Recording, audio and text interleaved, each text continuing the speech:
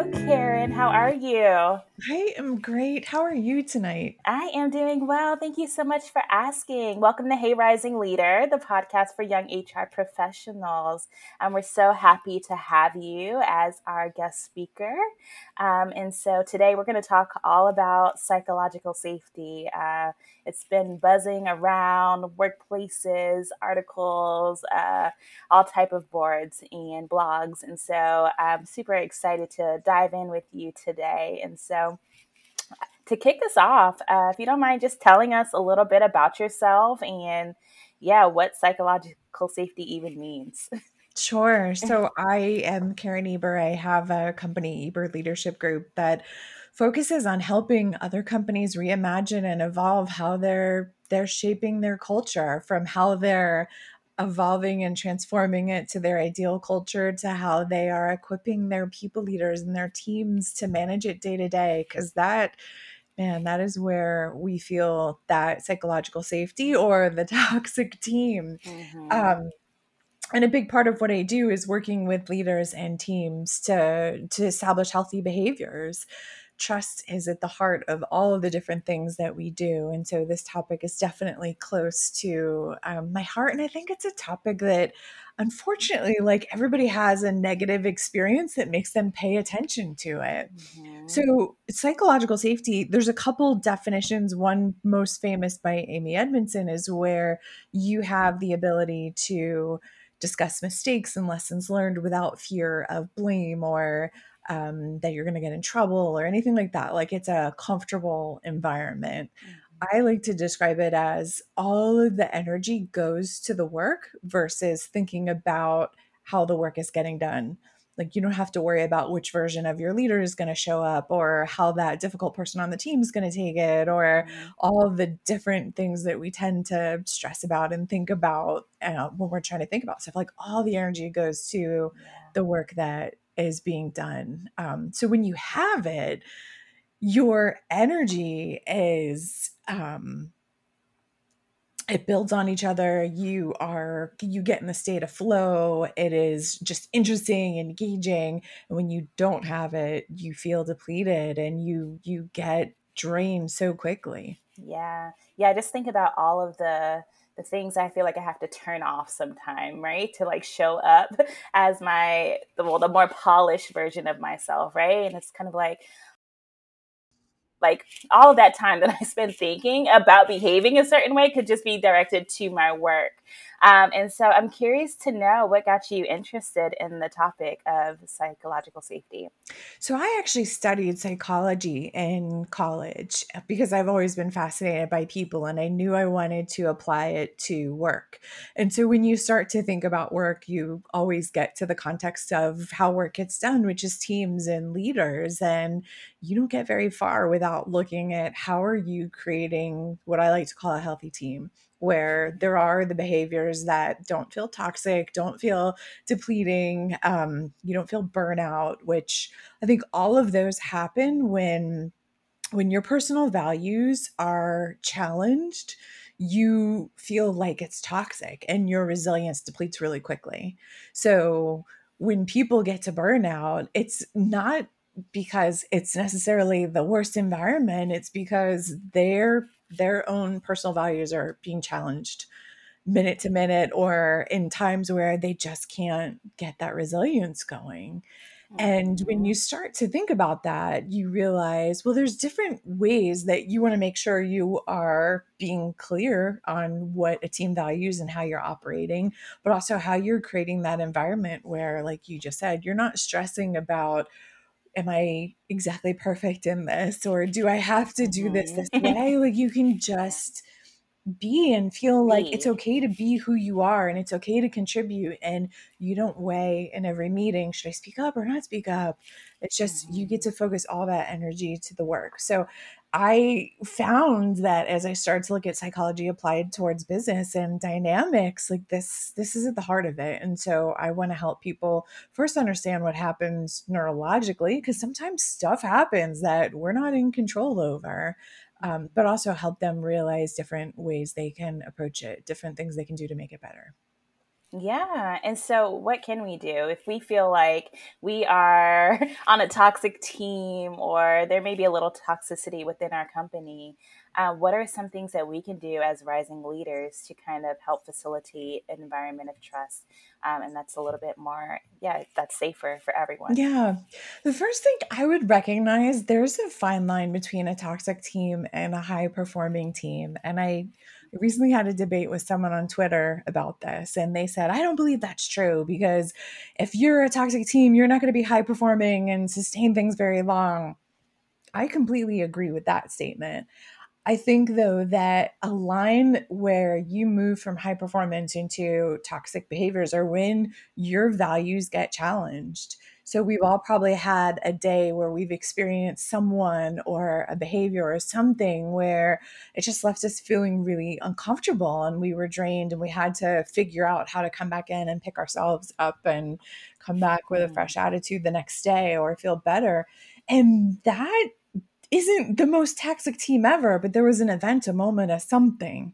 And so being aware that we can slide into that really easily by not being aware of how what we're reinforcing on teams or what conversations we're having. So first thing is there is that fine line, and it can happen quickly when you're not careful or you're making assumptions. I think the yeah. second thing is if you can embrace this idea of curiosity and empathy, you literally rewire the chemistry in your brain to behave differently. So, when we're in a toxic environment, we are going to have the cortisol release in our brain and we're going to put our defenses up and we're not going to be as open. And as someone on a team, if you can ask thoughtful questions, you can make that conversation be different. You can help people respond differently. One of the best things you can do is start to build empathy up front with people. So, empathy meaning how do you gain appreciation for the people on your team, who they are as individuals, where they're at their best. And so, whether you're the leader, whether you're a colleague, getting understanding of people to ask questions about like what does your best day look like and how do you create more of them, or what happens when you are under pressure? How can you best be supported? What helps you change your mind? Like all of Yeah. these are non threatening questions meant to drive curiosity, get an understanding, and openness. Yeah. And it seems like there is a direct correlation between empathy and trust, right? Yeah. Completely. Yeah. Yeah. So, neurologically, the more empathy I have, the more oxytocin is released in my brain. And the more oxytocin that's released, the more trust that's actually formed. So, where you can be curious and have empathy for someone, you literally can help appreciate the release of chemicals in your brain and create this different environment. And it happens in both individuals. Yeah. I think one thing also is so helpful. You don't have to be the leader of this team. This can be any person on the team. If there's a decision coming up, prompting discussion like, what might it look like if we disagree with this? Mhm. So if you're on a toxic team and it feels like, oh, I don't know if I can speak up here. I don't know that it feels safe, or I might get blamed, or it might end up hurting me in the long run. You have to find ways to open up dialogue that feel a little less scary. And a question like, what might it look like if we disagreed with this, isn't who disagrees with this and why. Yeah. It opens up this other type of It's much discussion, and it softer. Yeah. It creates like almost like a well, let's take a hypothetical here, and that's sometimes all you need to get a different dialogue and conversation and perspective introduced. So questions like that, or how might this go wrong, or if you're in a situation where there's a quality or a safety issue, asking, is this as safe as we want it to be, or is the quality where we want it to be? So anyone can ask these thoughtful questions that really they're pattern interrupts, Mhm. and they make a room stop and think, or a virtual room stop and think like, what do we think about this? Mhm. And if you can keep that space where you're genuinely curious and people feel like they can speak up, then it's helpful. And I find the way to make people feel like they can speak up is not to say who disagrees with this, but to ask it in a way that it's almost more, well, if someone was going to, what might that look like? It feels a little safer. Yeah, I think it's about inviting people to the conversation, right? And welcoming their different perspectives, to make sure that we have all of the bases covered. Because we all have different backgrounds and experiences, and our brains operate so differently that it's definitely worth having the conversation just to make sure, right, that everything is being Mhm. considered. And when you talk about high performing teams, we need that diversity of thought on our teams. So I think that's an excellent example. Yeah. I knew a leader that wanted to really listen in the organization and was role modeling all the right things. So she wanted to be curious, she was trying to be empathic, and she would ask for people to submit questions anonymously. The problem was when they did, she immediately got defensive when she was answering them. Mm, And it made it like, okay, well, you asked me for my question. Now that I've given it to you, you're getting defensive and you're shutting down. I'm never going to ask this question again. Like, it's not worth yeah. it. And I've done it in a way that's confidential, but that experience is still there. And so I think these are things we have to be aware of, that how you respond to each other are those moments that might trigger where I feel comfortable or I don't feel comfortable. Yeah. And so, what are your thoughts on, I don't know, say you and I are on the same team together, and, I ask a question, and your response to me is maybe a little negative, right? Maybe you don't intend for it to be negative, but I don't know, I take that a little personally. Do you think it's better for me to address that with you or in our team environment? Or how should I handle a situation like that where maybe I feel a little uncomfortable after a comment or a remark from another teammate?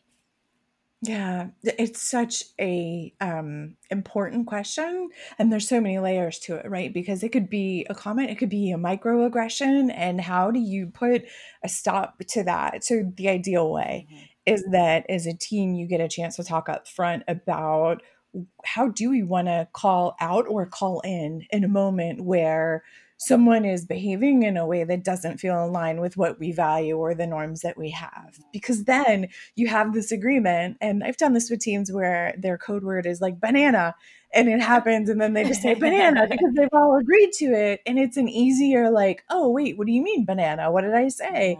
Mm-hmm. Because the intent isn't what the experience is. But that's, if you can do the work up front to say, how do we want to handle it? Because it will Yeah. happen. Just like you said, diverse perspectives, diverse experiences. We are going to have moments where we might say something that just doesn't land, at least at a minimum, how we intended, and potentially harmfully. So having those discussions before you get there can be so helpful in that. Mm-hmm. When you haven't had those discussions, I think it's a matter of, do you want to call out or do you want to call in? Mm-hmm. And some of that is personal preference. But I think the important thing is where you don't address a behavior that is not desired, whether you're the person that experienced it or you're a person on the team, that then becomes the culture, because your culture is the worst behavior you're willing to tolerate. Mm-hmm. So when the microaggression happens and nobody says anything, then it's like, oh, this is accepted, which of course isn't the case. And so um, I am a fan of calling in and saying, can we pause for a moment? I want to talk about what happened. I want to understand what made you ask that or say that. I want to share my experience of it and try and do it in a open way. Mm-hmm. That said, that's not always possible in those moments, or the person might not feel safe enough doing that. And so it then becomes, do you have to go to the leader? Did the leader cause it? Do you have to involve other Right. people? Yeah, for sure. And so now my brain is kind of sparking to another side. So I'm thinking, like, okay, what if I feel safe on my team, but I don't necessarily know how my teammates feel? How can I gauge and see how, like, maybe there's some psychological safety on my team, but is it like, how do I know it's enough? Like, where's the line? I think about Brene Brown. She talks about the anatomy of trust, right? With the marbles, and you put one marble in at a time, and eventually you have a full jar. And so, how do I know if my jar is half full or full, or even on the opposite end, maybe there's only two marbles in there. Like, how can I determine where my team is right now? Yeah. I think, again, the questioning, the curiosity, and the empathy of continually checking in is good. And where you as a team have this muscle that you are regularly having these intervals where you take that tactical pause and say, how are we doing and what's working and not working? So I do think what has gone well for us, or what is going well, what isn't going well, um, what mistakes do we need to celebrate, what should we start doing, stop doing, what is one thing I need to know but might be difficult for me to hear. Yeah. So those are all assuming that there's a place where people feel comfortable speaking up. um, I If I am working with a team and I'm not exactly sure where it's at, I try to do a layered approach where there's an anonymous survey where people can respond and not have it be tracked to them. And then we work through different activities to get to the questions, that also include activities where we learn a little bit about each other. So I do a mix of anonymous and in person, and it typically comes out. It'll either come out in the anonymous survey where people will be pretty frank, or they will, it'll come out in the discussion. And the if you say, it's really important to me that we are all working in a place that is um, comfortable and engaging, and we all thrive, and we all feel safe speaking up. Mhm. And I want to understand where your comfort level with that is. Then you're inviting this place of, I want to make this better and I want to know what's important to you. Mhm. So I wouldn't necessarily ask, on a scale of 1 to 10, do you feel psychologically safe on this team? Because if it's anything less than a 10, I'm not sure people would admit it.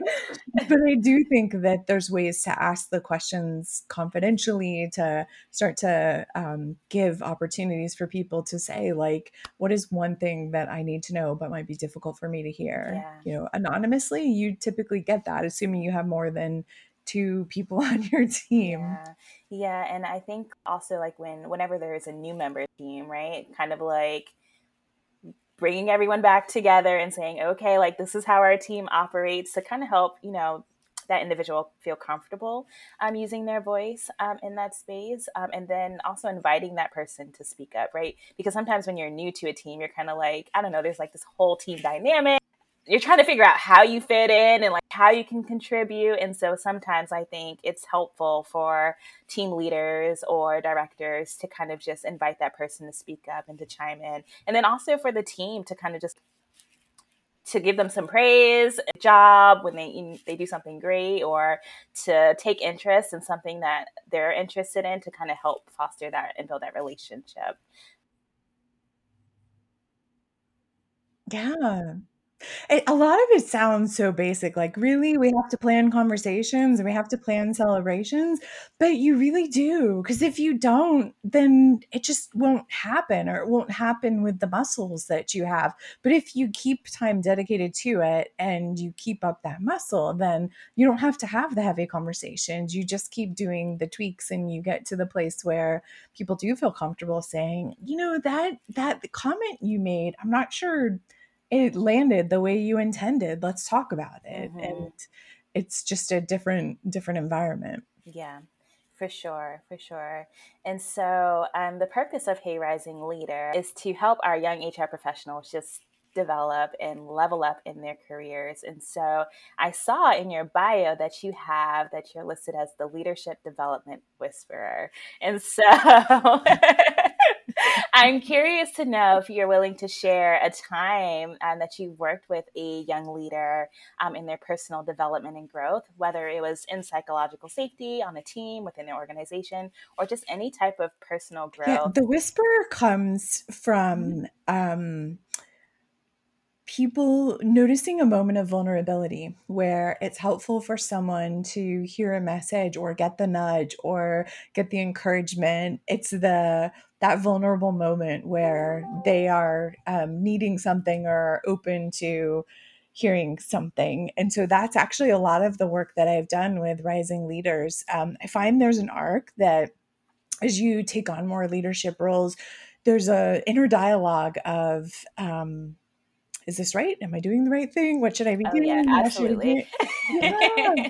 And Uh-huh. so a lot of it very early on is helping each person tap into their own instincts and really affirming, like, trust your instincts. They're good. Mhm. Here's Yeah. what I noticed you doing, and I really like that, and why. And really giving people nudges. So a story I many years ago was working with this young man that wanted to take on leadership of a big project. It was a big cultural transformation in a company, and he kept coming to me Mhm. and asking if he could do it. And I was admittedly like, no, no. This is huge. And if this goes wrong, and like, you want me to give it to you? And then I thought, why am I saying no? Like, how else do Mhm. you grow and develop? And so we sat down and Mhm. we talked about what would be involved. And he said he was ready. And then I said, okay, don't mess it up, which is probably not the best coaching, but I was actually really trying to be funny in that moment, just be like, it's Mhm. gonna be fine. Yeah. Well, about 2 weeks into the project, everything went off the rails. Every single thing that could go wrong did go wrong, Oh. and it had nothing to do with his leadership, it just was circumstance. And so he called me up and he said, "What are we gonna do?" And I said, "What do you mean, what are we gonna do?" He said, "Well, here's what's happening, like, what do we do?" And I said, "Well, you tell me." And he looked at me shocked, like, "What do you mean?" I said, "Well, you're leading this, you're closest to the work. Talk me through what you think should be done and why." And Mhm. that, I think, was really sobering for him of like, "What do Mhm. you mean I'm the one?" I'm like, "You're the one closest to it." And I think that's Mhm. something that, as rising leaders take on more leadership roles, trust your instinct and know you're the one closest to the work. You're the one seeing the most information. And this is true for any leader in any role, right? We should Mhm. push decision making and leadership closest to the action because you're living it. Yeah. And so he thought it through and he said what he wanted to do. And I asked him a few different questions to think about different options. And I'm like, all right, well, what are we doing? And he Mhm. decided. And then he called me the next day and we did it again. And his instincts were fine. And the project turned around and it pulled itself into where it needed to be. But that, like, learning to trust and get that affirmation and know, okay, I'm doing this. And spoiler alert, everyone is making it up as they go. The other big thing I would say that I helped him do, so the first Mhm. 2 weeks were crazy on this Mhm. project, and at the end of the 2 weeks, I sat down and I wrote him a note and I said, here are things I observed you doing the past 2 weeks. Here's what I really liked. In this meeting, you said this, and you took this decision, you did this. And I was really specific, pointing out to him all these things that he had done that I noticed that I really liked. And I put it in writing on purpose because I knew he would want to go back to it and get reminded of it. And I think that um, I wanted him to build this habit of reflecting himself. What Mhm. is it I'm doing and what have I learned and what do I want to take going forward? Yeah. And that is something that as leaders move through their career, they don't always make time for, but that's where your growth is going to happen. So a lot of those whisperer moments are trying to catch people in that and help them work through that. Yeah, absolutely. I love that. Trust yourself, keep a solutions based mind, and give yourself the opportunity to be reflective, so you're able to kind of just improve each and every day. That's really good advice. And I'm so glad that he had the opportunity to work with you, because it seemed like you really challenged him to develop his own solutions, right? And so prior to that going in, it seemed like he was just kind of like relying on it. And I think that's a part of like the leadership development, as you just mentioned, that the leadership development process is just like, okay, I'm moving from doer, right? I've been doing, but now like I also have to provide solutions to these problems because now I am the leader of this project. So I think that's great. Thank you. Yeah. And so I'm curious to know a little bit more about you and like who your silent mentors are. Like who who are you super excited to learn from? I don't know if you have any books that you've read recently that you would recommend to our Rising Leaders group or anything like that. So I do actually have a bunch of different mentors. I'm not really someone that believes you just have one. I think Mm-hmm. I have, I have some people that are mentors in the speaking world because I do keynotes. I have some people that are mentors in the storytelling work that I do, and some people it is doing similar. work with teams and psychological safety, and some it is running your own business. So I just think that when I get to talk to people that are brilliant in their area, I come away energized with so much thinking. So I think a mentor can be a moment or it can be an ongoing thing, and so worth doing.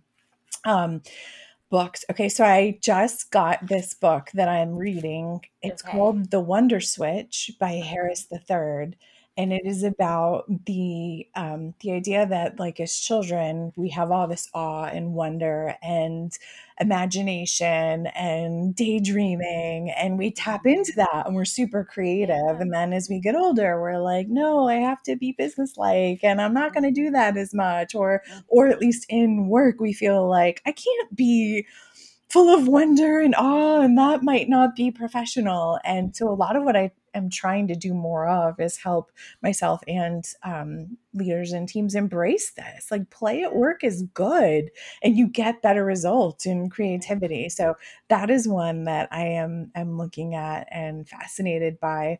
A podcast, I would say Esther Perel Okay. has two different podcasts. One is on relationships and the other is on work relationships. And I always get good stuff out of that. But she will have conversations with a couple or a business pair about the challenges they're facing. And because I love psychology, it's just fascinating to go behind the scenes and hear. And she's just brilliant. And she's so compassionate and not judgmental. And I'm always in awe of her when I listen to those. So Awesome. those are Well, thank you so much for your time today, Karen. It was a pleasure having you on the podcast. And so, if our rising leaders are interested in connecting with you or just want to stay in the loop and hear about what you're doing or to listen to your TED Talk on YouTube or TEDx, how can they find you? my website is my name, very original. So KARENEBER.com. So on there, there's a brain food section that has articles. It's got tools. It's got a tool on psychological safety. There's different tools on communicating, leading in a crisis, all that. And there's also a link to a YouTube channel where I've got these 2 to 5 minute videos on leading and culture and teaming and storytelling. So I try to put content that is helpful to people. So if you are interested in resources to just expand your thinking, that's a great place to go and search whenever you're in need of something.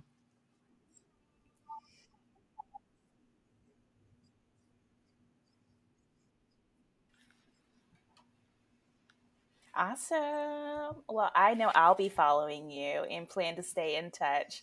Thank you again for your time today. And Rising Leaders, follow Karen. I'm sure she'll have amazing resources to share with us in the future.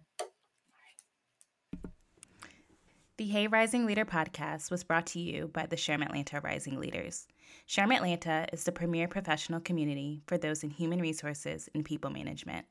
The Rising Leaders Group represents Atlanta's HR professionals under the age of 35 and provides members with professional development opportunities and a common forum to share ideas and experiences. If you would like to join our community, please visit the SHRM Atlanta website or follow us on our social platforms at Rising Leaders ATL on IG or SHRM Atlanta Rising Leaders on LinkedIn.